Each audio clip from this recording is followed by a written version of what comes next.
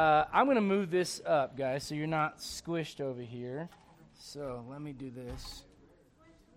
Squish the boys. All right, I'm going to move this over here. All right, so hopefully everyone can kind of see this. All right, I'm going to be honest with you. I'm not, is that in the way of the board? It is in the way of the screen? I guess it kind of is, isn't it? Kind of defeats the purpose of that over here. All right. All right, so let's do this. Just bear with us. We just got back from summer camp. I don't even know what day it is right now, right? So bear with me. All right, is this any better? All right, so we'll try that for now. We'll see how that works, all right? Open your Bibles to the Gospel of John. Is it good to be saved this morning? Amen. Man, it's good to be saved. It's good to be in church. And if you're like, man, I don't even know what you're talking about. I don't know what that saved stuff is all about. We'd love to talk to you about that. As a matter of fact, we have a young man that just got saved last night that's with us today. That's a blessing. That's a blessing. John chapter number 1. And for those that are not familiar, what we're doing is we're going verse by verse through the Gospel of John. And we've gotten real far in this book. We've gotten to chapter 1. All right? And we're going to do the best we can to just take our time and digest the Word of God. Let me just be honest with you. At summer camp, here's what would happen. The old folks would sit down. That's me, right? We're the old folks. We'd sit down, and by the time we're getting like the second bite, the kids are cleaning their tables off, and they're running on to the next thing. And I'm going, how do you guys even, it was just like, boo, it was in there, and it was swallowed, and they were gone, you know, and I'm like, how do you digest your food? And I guess, you know, when you're that young, it doesn't matter, you know. But anyways, spiritually speaking, I think sometimes if we're not careful, we scarf it down and move on to the next thing, right? And so what I want us to be able to do as we go through this book, verse by verse, is kind of the opposite of that, is to take our time. And we tell our kids when they're going too fast, chew at least 30 times, right? Now, it's let's be honest, they never do that. It's a lot. But you start with 30. It's everything with children is a negotiation, right? If I start with 30, I might get them to 10. So the idea is this: as a believer, take in the words of God, and the Bible says that the words of God are meant to be honey, right? It's meant to be bread. It's meant to be milk. It's meant to be meat. And some of those things you have to chew a little bit less. Some of those things you chew a little bit more. But ultimately, the goal is to get in the Word of God, and then to take that book as it's being put inside of your life and to shed it abroad. All right. Now, here's the problem: if you just quickly go through things from the Word of God, and then you move on to the next thing, you won't even remember what you got to give it to somebody else. Does that make sense? And so it's good to take the time. So we are going, as the Bible says in the book of Isaiah, line upon line and precept upon precept, here a little, there a little, so that we can learn what it is that God is telling us in the book of John. So you got your hand in John chapter 1, right? Everybody there? All right, so before we read any verses, keep your hand there and go to the end of the book, John chapter 20. John chapter 20. And I know that some of you already know this, but I'd like to, if nothing else, give a reminder as to why it is that we are reading and going through verse by verse in the book of John. Like, why are we doing this, right? Somebody recently, one of the young believers said, where do I start reading my Bible? I said, start in the Gospel of John. And they said, okay, well, I finished that. Where do I go from there? I said, go to Romans. And the reason for that is, we're going to read it in just a moment, John is given for a particular reason. Now, you can make the argument that every book of the Bible is there for a reason, amen? Every word of God is pure. We understand that. However, some of the books literally tell you, here's why I wrote this book. And so look at John chapter 20, and look, if you would, at verse number 30. And many other signs truly did Jesus in the presence of his disciples, which are not written in this book. But these are written that you might believe that Jesus is the Christ, the Son of God, and that believing you might have life through his name. Amen? Aren't you glad you have life through his name? Amen. Well, the reason the book of John was written was to give you confidence in your decision to trust Jesus Christ as your Savior. For you to have confidence in the fact that he is exactly who he said that he was. All right? So go back to John chapter 1, and let's ask God to bless what it is that we're going to be looking at this morning. Brother Jose Espinoza, if you'd ask God's blessing on the study this morning, appreciate it.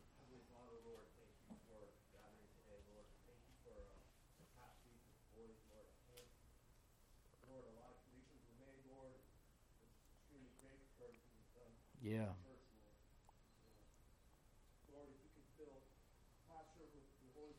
Please.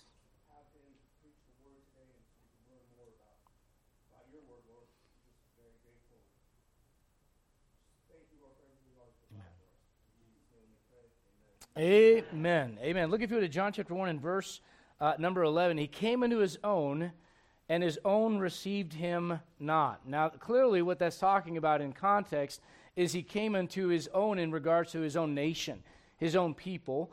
And we understand from Romans chapter 11 that right now, as far as the nation of Israel is concerned, that they're in what the Bible calls blindness in part. One of the 7 mysteries of the New Testament is this thing called the blindness in part of Israel. The reason why it's blindness in part is, reason number one is this. Jews can still get saved just like Gentiles. Amen? If you believe on Jesus Christ as your Savior, God doesn't look at your race. He simply looks at whether or not you will submit to the righteousness of God and accept Jesus Christ as your Savior. It doesn't matter if you're a man or a woman, black, white, red, yellow. God does not care about any of that, Jew or Gentile, because in Christ, there's neither Jew nor Gentile, right? So the first reason is this, all right, they can still get saved by trusting Christ as their Savior. The second reason is this, all of the Scriptures were committed to the Jews. All right? The Bible says in Romans 3, what advantage then hath the Jew? And he says this, much chiefly every way, all right, the oracles of God were committed unto them. In so many words, they're the ones that have the Scriptures. Every book in your Bible is written by a Jew. When Jesus Christ shows up, he says salvation is of or from the Jews. Why did he say that? Because he himself, when God decided to become a man and be born on this earth through a virgin, he came unto his own, the nation of Israel, and his own received him not. They said this, we'll have Caesar as our king. We have no king but Caesar. They said this, crucify him. They said this, his blood be upon us and upon our children. And so as a nation, they said no. And so in blindness in part has happened. However, they can still be saved just like anybody else. All right? Now that said, look at verse 11. He came to his own received him not. That's the context of that. But, I like this but in verse 12. But, as many as received him, to them gave he power to become the sons of God, even to them that believe on his name, which were born not of blood, nor of the will of the flesh, nor the will of man, but of God. Listen, when you were born again, you could not muster enough righteousness together in yourself. You could not in your mind go, I'm going to make myself get saved. I'm going to make myself get... there was nothing that you could do. All you could do, all that a young man did last night was receive a free gift. Amen. That's it. God already did the work for you. All right, so when we talk about this thing called the spiritual birth or being born again, I mean, like that term born again means all kinds of things to all kinds of people. You talk to guys that like to be out in nature, like I was on the mountain, and I saw this flash of lightning, and man, I just had this experience, and like John Denver, right? The old songs about being born again by being out in nature. Listen, here's the problem: nature's under a curse. And so are you. It's called sin. And Romans chapter 8 addresses that. As beautiful as the sunrises are, and listen, I'll tell you what, I love being where I live out there. There's no tree. There's nothing obstructing the view of watching that big golden ball of fire rise and push up that blue and push out those clouds, and those rays just shoot out and that warmth comes on your body. There's nothing like it, but I'll tell you what, that is still, think about this, that is still, as beautiful as it is, that's still under the curse of sin. Can you imagine what it's going to be like when that's lifted? Man, it's going to be awesome. But what I'm getting at is this, there's a reason why he says in verse number 13, which were born not of blood, nor the will of flesh, nor the will of man, but of God. Look at John chapter 3. I know this is somewhat elementary for those that have been saved for a long time, but I want to make sure I explain it for a couple reasons. Number one, some of you have been saved for a long time, and you know this stuff, and you're like, yeah, I've heard this before. Can you explain it to somebody else? Because it does no good if you have it in your steel trap and it doesn't get out of there. You understand that, right? And the whole purpose of Sunday school is for you to learn the Word of God so you can give it to somebody else. All right? John chapter 3, look if you would at verse number 5. Jesus answered, "Verily, verily, I say unto thee." Well, let's go back to verse number 3. Jesus answered and said to him, "Verily, verily, I say unto thee, except a man be born again, he cannot see the kingdom of God." So then what follows up from that is a natural question. Here's a natural man, as the Bible calls him, and the natural man receiveth not the things of the Spirit of God, which is why, if you're lost without Jesus Christ, you've never been born again, and you pick up the Bible, you're like, I don't get what it's saying. I want to, but I don't get it. You know why? Because according to the Bible, you have a dead spirit, and it needs to be revived, and the only way to be revived is to be given life from God through a spiritual birth. And once you experience that, the author of the book lives inside of you. So then the book makes a little bit more sense. All right? But look what Nicodemus says. How can a man be born when he is old? Can he enter the second time into his mother's womb and be born? Jesus answered, "Verily, verily, I say unto thee, except a man be born of water and of the Spirit." Right? He cannot enter into the kingdom of God. Now, for those that were raised like I was, Catholic background, when you read water, what do you think of right away? Baptism, right? Well, the Bible clears that up for you so you know it's not baptism. Look at the next verse. It lines up water with something, and it lines up spirit with something. It lines up water with that which is born of the flesh is flesh. We've got Miss Debbie in here, and in a couple of weeks, her water's going to break. And when her water breaks, it won't be too long after that, that their baby boy will be born, right? All right, and we've got another lady here who's got a little Olivia in her belly, and in about, 11 weeks. Am I right about that? 11 weeks? 20, 21. Oh, I'm off by, all right. Whoa. Why all the hate? I'm a preacher. I'm not a mathematician. I'm sorry. 21. I knew where you were at. I just wasn't adding it up right. So she's at 19 weeks, all right? I went to public school for a long time too, all right? So she's at 19 weeks, right? And so in 20, I almost did it again. In 21 weeks, all right, that water is going to break and Olivia's going to be born. So when he says that you're born of water, that's your first birth. Now, unless you're on some kind of psychedelic trip, you know you're here, okay? Unless you're like, some far out hippie, you're like, are any of us really here? Unless you're there, you know you're here, right? So you had a physical birth that establishes that you're physically here right now. Now, here's the problem. If you've only had a physical birth and you've never experienced a spiritual birth, you're not spiritually here. And that's the problem. And the problem is you can be in church and you can hear this stuff day and night, and until which time you say, you know what, I know I'm lost without Jesus Christ. I know that he paid the sin debt for me. I know that I deserve to pay it myself. I know where this thing ends, and the Bible calls it a lake of fire. I understand all of that, but God loved me enough to step in and send himself as his son and live a sinless life and die on the cross to pay for my sins. I want to accept his righteousness. I'll accept what he did for me. I'll take his payment for my soul. When you do that, you're born again. And you experience a new life, all right? And that's what Jesus Christ is describing here to Nicodemus. Look at verse 6. That which is born of the flesh is flesh, and that which is born of the Spirit is spirit. And so the idea is this. When he talks about being born, go back to John chapter 1. When he talks about being born, there in verse number 13, not of blood, nor of the will of the flesh, nor of the will of man, but of God. He's talking about a spiritual birth. When you experience that spiritual birth, that is when you are adopted into God's family as a son of God. Look, if you would, at verse 12. But as many as received him, not religion, listen to me, as many as received him, not a church. Are you listening?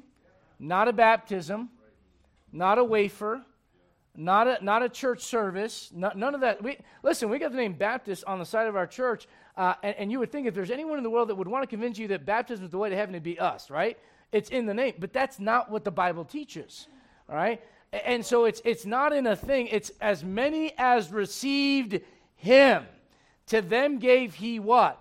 Power to become the sons of God. We're going to talk about power in the morning message, but the idea is this. You get adopted into God's family, and when that happens, all right, that is when you become a child of God.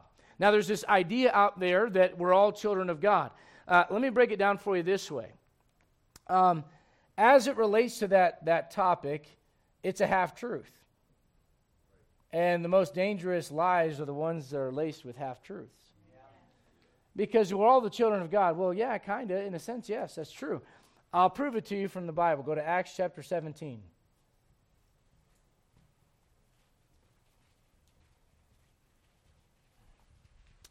Acts chapter 17. Now, if someone were to sit here and go, well, why are you going to the Bible for your proof? Well, it's kind of like this. We all have opinions, and they're all kind of like armpits. We all have them. They all stink. Amen? Sometimes they smell fresh. Sometimes they're rotten, right? And so the idea is this. You know what the Bible does for all of us? It equalizes. It kind of says, regardless of your culture, your background, your race, your age, or whatever else, here's a final authority that puts everybody on the same footing. So, you know, the world talks about equality. Here's how you're equal. You're all sinners. Right? We're all sinners. We all are. And so we need a final authority that sets us straight. That's what the book does. Look at Acts 17. And Paul is talking to some of the people here in Athens. And these people in Athens are pagans. They don't know the one true God. As a matter of fact, if you look down there at verse number 23, they have an inscription on an altar to the unknown God. And the reason that inscription is there is because some time ago, a volcano blew up in that place. Now, this is not in your Bible. This is history as to why that inscription is there. You can learn this later. A volcano blew up, and certain of them were saved, and so they attributed that salvation to an unknown God. And they knew they had done something wrong to make this unknown God upset, which is why the volcano blew up. This is their perception of the people of Greece, right? And so this is their perception of who God is. Judgment came. We didn't all die, so we were spared, but this is an unknown God to us. Because we know the God of thunder, and we know the God of this, and the goddess of fertility, and we know this God and that goddess, but we don't know the one true God. So they made an altar with an inscription to the unknown God. And so Paul sees this altar, and he goes, you guys, I'm here to tell you, you guys have been worshiping an unknown God. Would you like to know him? Yeah. Okay, well, let me tell you about him. And so Paul proceeds to do that. If you read verse 24, 25, 26, and by the way, Paul doesn't start with the Romans road with those people. He starts with the fact that God made them. Right. Creation, right? Look, if you would, I've learned to do that. There's some young people I've talked to today that one of the biggest hurdles you have to get past is that there is a God, number one, and that God is the creator, number two. And so Paul did that with them. But look down, if you would, at verse number 27. That they should seek the Lord if haply they might feel after him, and find him, though he be not far from every one of us. Aren't you glad for that? Amen. God's not as far as you think he is. For in him we live and move and have our being. Watch this. As certain also of your own poets have said. For, this is the quote, for we are also his what? There it is. Now here's the deal. You say, what is that? You are physically the offspring of God. You know why? Because he made you. Right? The reason why you are called the offspring of God is because God made you. You were created in his image. Right? However, God, the Bible says, is a spirit, John chapter 4, and they that worship him must worship him in spirit and in truth. If you really want to know who God is, you have to have a spiritual connection to him. And the problem is, with your first birth, you don't have it. So if you're here and you've been born once, raise your hand. Please, everyone, please raise your hand. All right, that's you, all right? All right, and now here's the problem. If you've only been born once, you're going to die twice. But if you're born twice, you only have to die once. Now, the whole idea is this. There is you are physically the offspring of God when you're born. But you are spiritually the offspring of God when you are born again. All right? Now, that term, sons of God, you're going to find this used in a couple of different ways. Look at Romans. I'm going to start with the New Testament way. Look at Romans chapter number 8. Romans chapter number 8. The reason he calls you a son of God, you are not the only begotten Son of God. That's Jesus Christ. because he was the only one that was physically born as God manifest in the flesh. That's not you. That's not me. You know how I know? Because you're a sinner just like I am, all right? And if you're married, I'll ask your spouse. Don't look at me like I never sinned, right? Your spouse will tell on you, right? And if you're a kid, your mom and dad will tell on you. We're all sinners. We're all sinners because we're born that way, and then we choose to sin after that. Look at Romans 8 in verse number 29. For whom he did foreknow. This is God speaking about believers that are born again. For whom he did foreknow, he also did predestinate not to be saved. All right, if you are being predestinated to something, it's because of a choice that you made first. All right, now the reason I say this is there's a lot of people that go, oh, the word predestinate means that God chose this for you and you had no choice. That's absolutely not the case. But as many as received him, that implies you had to receive him. That implies you could have rejected him. All right, as many as received him, to them gave he power to become the sons of God. Okay, I received him. All right, well, once you receive him, you are predestined. In other words, no matter what you do in this life, you realize you could get saved and make a complete mess of your life in the flesh. Anybody know what I'm talking about? All right. Listen, I don't encourage you to do that. I encourage you to get saved, get in church, get in your Bible, tell people about Jesus, and live the rest of your life as best as you can for him. That's the best life, all right? However, not everybody does that. We all go through valleys and peaks and things like that, and your actions do not determine your salvation, all right? And you should thank God for that, all right? So what God says is regardless of what you do, I'm going to fix it so in the end, you end up just like me. Look at verse 29. All right? For whom he did foreknow, he also did predestinate to be conformed to the image of his what? And that's talking about Jesus Christ. That he, Jesus, might be the what? Firstborn among many brethren. That's why we are called the sons of God. Because once you get saved, the book of Philippians says it this way.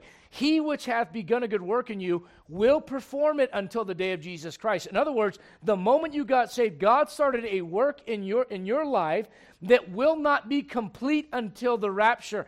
And at the rapture, your body's going to be changed, and you're going to have a body that is sinless like Jesus. Are you not a little bit excited about not having to watch what you say when you get there? I'm not going to watch what you say, and and watch what you say. Someone says, "Does this look nice on me?" And you go, "Well, look better on somebody else," and they slap you, and all that kind of trouble. You don't want to lie. Oh, come on now, you know what I'm talking about. You got to watch what you say. You got to watch what you think. Yeah. Some thoughts get in there that don't belong in there. Yeah. Can I get a witness? And then you fight those thoughts. But man, there's coming a day when everything you think and everything you say is going to be just right. Because you're going to be conformed to the image of his son. That's why he calls you a son of God. Look at 1 John chapter 3. 1 John chapter 3. Now, I'm giving you how the term sons of God is used in your Bible, and there's actually a couple of different ways, depending on whether you're in the Old Testament or the New Testament. Now, if you're not familiar with your Bible, and I tell you to go to 1 John, and you're in the Gospel of John, you're looking at me going, I thought I was in the 1 John. 1 John is right there toward the end of your Bible. It goes 1 John, 2 John, 3 John, Jude, and Revelation. So 1 John chapter 3. If you've been saved for a long time, can I just say this? You take things like that for granted. And you forget what it was like trying to find books of the Bible in church when you didn't know where to find them, right? 1 John, I was at a summer camp, not the one we just came back from, but another one in Ohio, and there were these two Puerto Rican kids, and I took a liking to them, and they took a liking to me for obvious reasons, and we were talking about the island and what it's like to live there, and why they moved away. They moved away from after Hurricane Maria, and they came to Ohio to try to start a better life, and they were very, very thankful to be living in the States. And anyways, I watched the young lady. I can't remember her name right now, but I do know this much. We prayed all week long for her to get saved. She wasn't saved. Her brother had gotten saved on Easter Sunday, and he was there with her, but she wasn't saved yet. And so, prayed for her all week long. That Sunday, after camp, she bowed with her mom and got on her knees and bowed her heart and accepted Jesus Christ as her Savior. Amen. But I remember watching her while I was preaching, and I remember at one point she literally just threw her arms up. because I'm going real fast, going from place to place, and she couldn't find it. So if that's you, don't get discouraged. If you keep at it, you'll eventually learn where those places are at. Look at 1 John chapter 3, and look, if you would, at verse number 1. Behold, what manner of love the Father hath bestowed upon us, that we should be called the what? Therefore the world knoweth us not, because it knew him not. Beloved, right now, you are the Son of God. If you're a born-again Christian, now are we the sons of God, and it doth not yet appear what we shall be.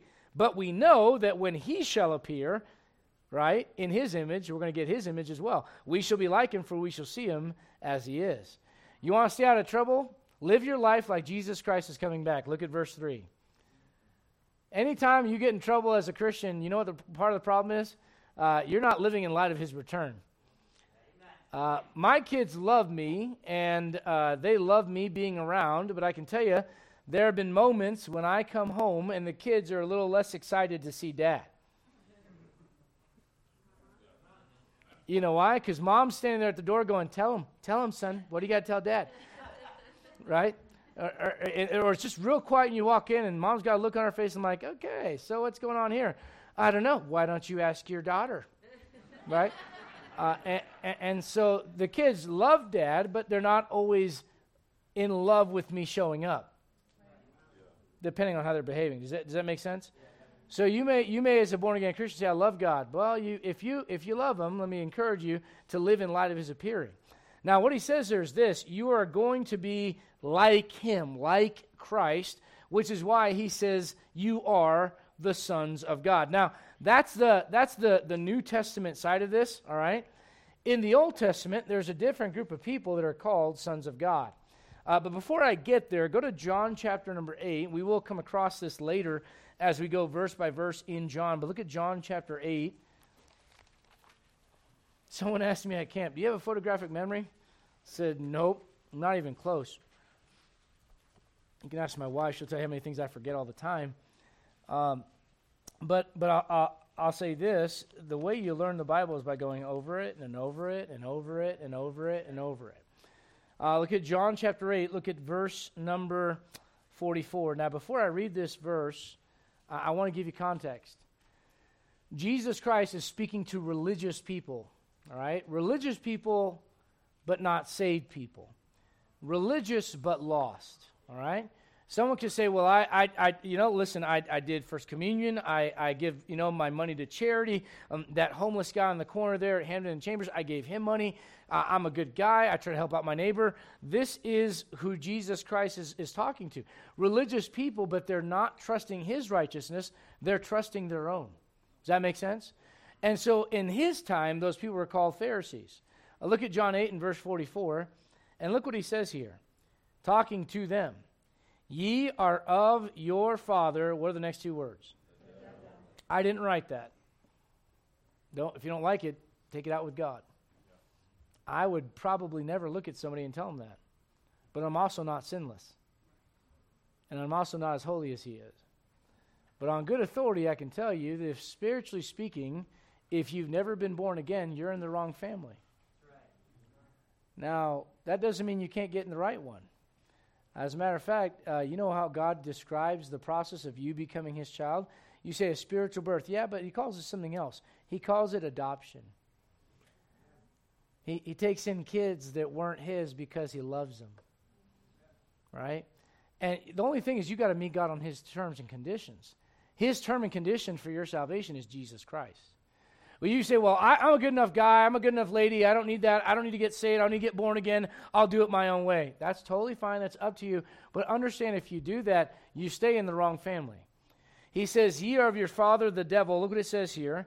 And the lusts of your father ye will do.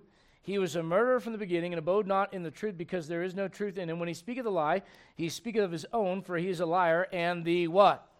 Father of it.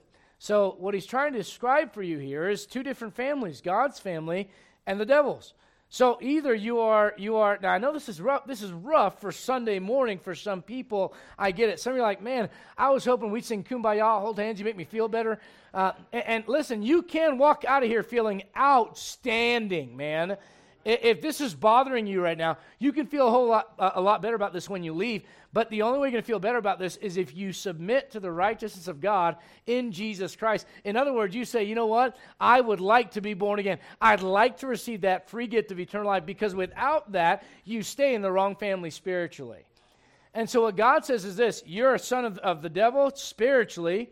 Okay, I want to make you my child. But you have to choose that. You have to accept what I did for you. I did the work, but you got to accept it. All right, so this is when the New Testament talks about being called a son of God, that is a spiritual transaction, the spiritual birth that makes you his son, and eventually you will be in his image for eternity. All right, now look at the Old Testament. Go to Genesis chapter 6. Genesis chapter 6.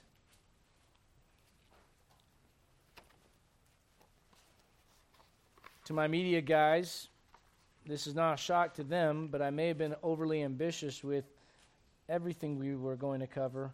So if you got to edit the title, you can do that. All right? They know what that's all about. Genesis chapter 6, and look, if you would, this is a weird thing here that's going on in Genesis 6. This is before the flood came, before God wipes everything out. Now, you may go, I can't believe in a God that would wipe people out. So you don't believe in a God that would give justice to people that are abusing children? Right. Do you know we got little ears, so I'll keep it very PG. Do you know the perversion, archaeologically, the things that are found in some of these digs when they go back in these ancient civilizations that Israel wiped out?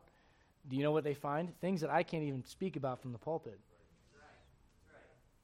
See, you either don't know history or don't know the Bible, or maybe don't know both, but you've been taught this garbage that just because God is love, that he would never judge anything. Right. Well, a person that loves everything all the time is a pervert. Are you listening to what I'm saying? Yeah. I'm serious. Like, if someone loves someone that abuses, someone loves abusing children, that's perverted. Do you understand that, right? Okay, so then God wouldn't love that. Can we agree on that? All right, so God would judge that. So here's what's really interesting about judgment. Here's what I learned about people. People are funny. They're fickle. If someone does you wrong, you want them judged. But if someone does God wrong, it's like, well, I don't get what the big deal is. He gave you life, sucker. Who do you think you are? Who do I think I am? To shake my fist at God and go, listen, God knows exactly what it's like because he became one of us, and for 33 and a half years, he never sinned. And that's what separates Jesus Christ from all of us. But in Genesis chapter 6, there's some really far out stuff going on. Look at verse number 2. All right, verse number 1, I'm sorry. It came to pass when men began to multiply on the face of the earth, and daughters were born unto them, that the sons of God, this is not New Testament Christians because we're not there yet, okay? So this is someone else. Let's just agree with that much right now. It's someone else, that the sons of God saw the daughters of men, that they were fair, and they took them wives of all which they chose. And the Lord said, whatever goes on in verse 2, God's not happy about it. Look what he says in verse 3. My spirit shall not always strive with man. All right, now look at verse 4. There were giants in the earth in those days, and also after that, when the sons of God came in unto the daughters of men, and they bare children to them, the same became mighty men which were of old, men of renown. And look what God says about that. God saw the wickedness of man was great in the earth, and that every imagination and thoughts of his heart was only evil continually. There's some perversion going on here. Now, you may have a different take on who the sons of God are. My question is this: how did you get to the conclusion that you did? Now, we know clearly it's not New Testament Christians because we're not there. This is the Old Testament. This is before New Testament shows up, before Jesus shows up, before Christians show up. This is thousands of years earlier. So who are these sons of God? The only scriptural answer that I can give you, according to the Bible, now there may be different commentaries that say different things, but according to the Bible, the best answer I can give you is this. Aren't you supposed to compare Scripture with Scripture? Yes. That's how you're supposed to learn the Bible, right? So look at the book of Job. Look at Job chapter number 1. Job chapter 1. The best answer I've got is that these are some kind of angelic beings. Now, if you do the math and you read Genesis 6 again a little bit slower, you're going to go, what is going on there? Exactly. Exactly. Look at Job chapter 1. Job chapter 1. And look, if you would, Hollywood has nothing on the Bible. There's not one plot Hollywood could come up with that would be further out away from some things you read in your Bible. Job chapter 1, look if you would, at verse number 6. Now there was a day when the sons of God came to present themselves before the Lord, and look who was coming among them. Satan. So this is up in what the Bible calls the third heaven. I'm going to get rid of some of this, okay? So in your Bible, there are not 7 heavens, all right? There are 3. You got the first one, that's where the birds are at. We're going to make this real simple. You got the second one, that's where the stars and the planets and the galaxy above is at. And you got the third one, and that's where God dwells. All right?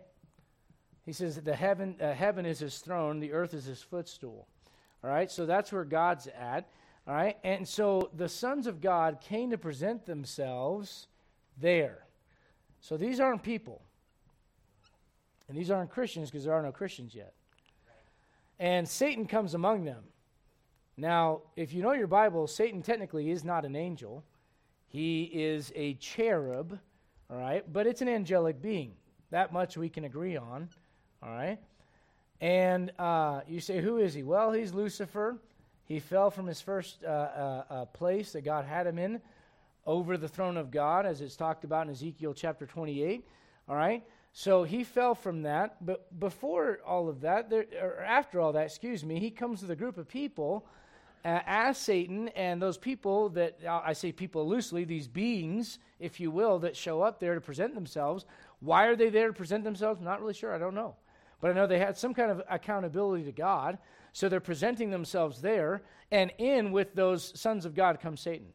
Now, as far as I can tell, these are some kind of angelic beings. Look at Job chapter number 2. Chapter 2.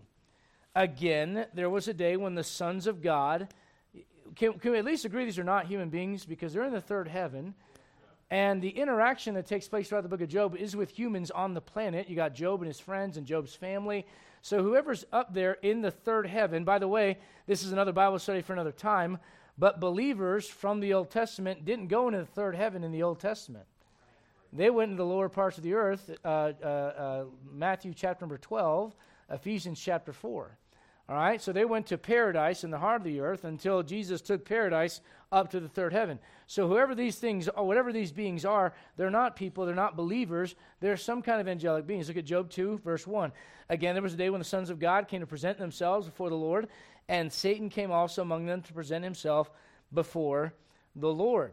All right, go, if you would, to Job chapter number 38. Job chapter 38.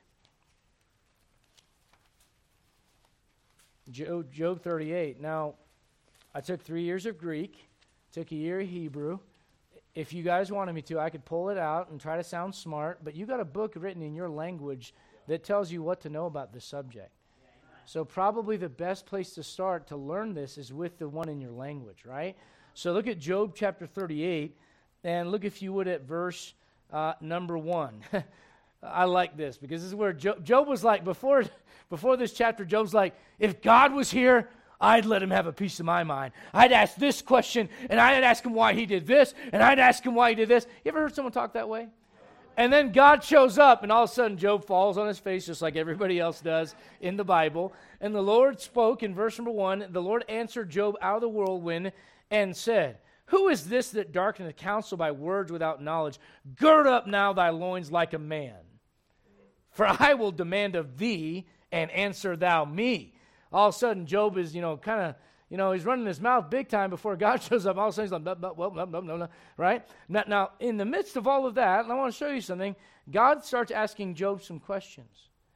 And he basically asked this kind of question. Where were you? Where were you when I made the world? Where were you when I flung the stars into existence? When I laid the foundations of there? Where were you, Job? You think you're big stuff? Here I am. Show up. Let's talk. Now, in the midst of all of that, look, if you would, at verse number 7, talking about creation. If you look at verse 4, look at verse 5, look at verse 6, Clearly, this is talking about creation. And so he's asking these questions about where were you when I made everything. Look at verse 7. When the morning stars sang together, and all the what? So when he's making everything, these angelic beings are going, praise him, praise him, praise him, glory to his name, hallelujah. They're praising him for his work in creation. Now, that's not you. You're not even made yet. So whoever this is, some kind of angelic being that's worshiping God when he's creating the world. So the reason I show you this is primarily for a couple things. I want you to understand that the term sons of God is used in different ways in your Bible, from Old Testament to New Testament. On the New Testament side, it's a reference to you if you're a born-again child of God. In the Old Testament, it's a reference to angelic beings, and you say, why is that? As best as I can tell, they also were made in his image, right? There's some differences. I won't go into all of that right now between them and us as being made in the image of God, all right? But they're called the sons of God because, you know what an angel is. Remember in the Gospels, I know this is going to be, for some of you, kind of unfamiliar territory, but remember Jesus talking to the disciples about children, and he says, their angel doth appear before my Father.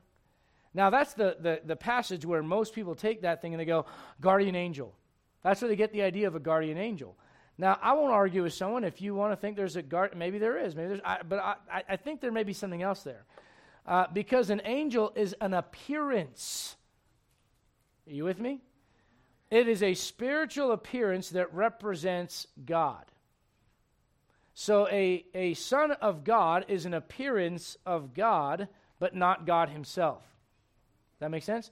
So these angelic beings were made to do that. And then when you're born again, follow the train of thought. When you're born again, listen, you are the witness, you are the testimony of God on this planet that there is a God. You are the closest thing to the appearance of God that this world is ever going to see.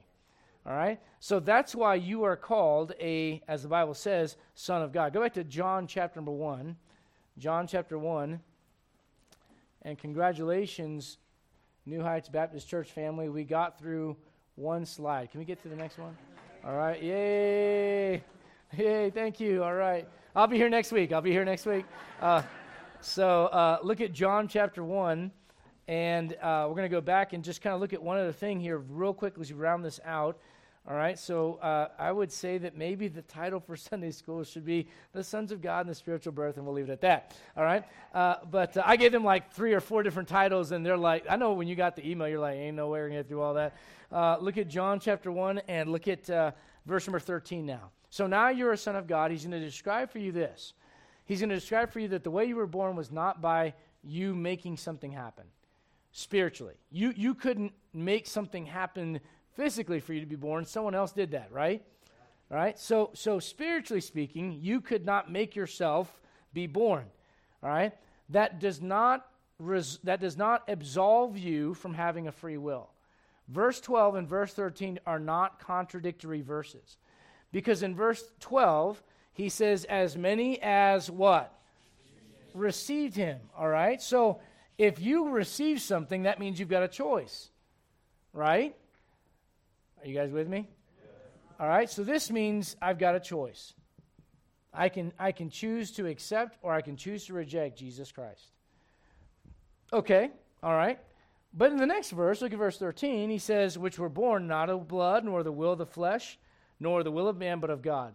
So some people go, oh, these verses contradict, or they say, see, you had no choice in receiving it. God made you receive it. No, that's not what it's saying, all right? Understand this. There's not one of you in this place that was spiritually born again because of anything that your flesh did. It was your spirit submitting to the Spirit of God. When the Spirit of God convicted you and showed you that you were a sinner, you had a choice. Within your own spirit, you could say, yeah, but everybody's a sinner. Yeah, well, you don't know what they did. Yeah, but not as bad as that guy. Yeah, or you could say, yep, that's me, I'm a sinner. That's a spiritual transaction. That's not something that goes on in the flesh.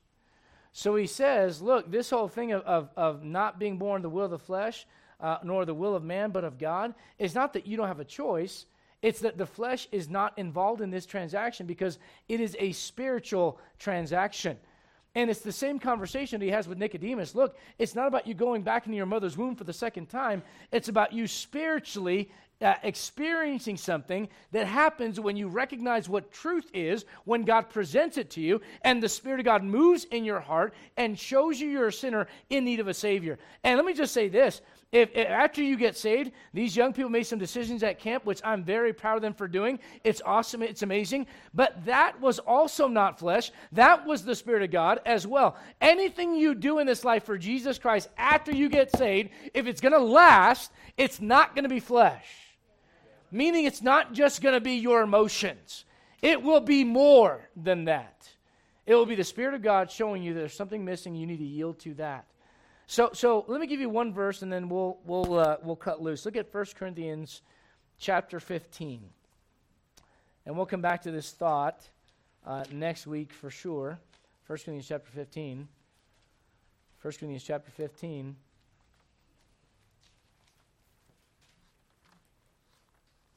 And look, if you would, at verse 50, right at the end of the chapter. 1 Corinthians chapter 15, verse number 50. Now this I say, brethren, that flesh and what? Flesh and blood cannot inherit the kingdom of God. All right? Now, the reason I'm pointing this out is this. A physical body, do you know what marks physical body? Flesh and blood. Jesus Christ tells Peter, when Peter says, thou art the Christ, the Son of God, he says, flesh and blood hath not revealed this unto thee. Remember that? Right? So he's telling him this is not of man, but rather this is of God. And the same can be said of the spiritual birth. It wasn't a man-made religion. This is of God. Let's stop right there. Let's stand to our feet. We'll have a word of prayer, be dismissed. Take a 10-minute break. We'll start at about 5 after. And we've got a loaded morning for you. Got some videos for you guys to see. Some great music from our teenagers. Some testimonies. It's going to be a great morning. I'm going to ask Brother Stian if you dismiss us from Sunday school, sir.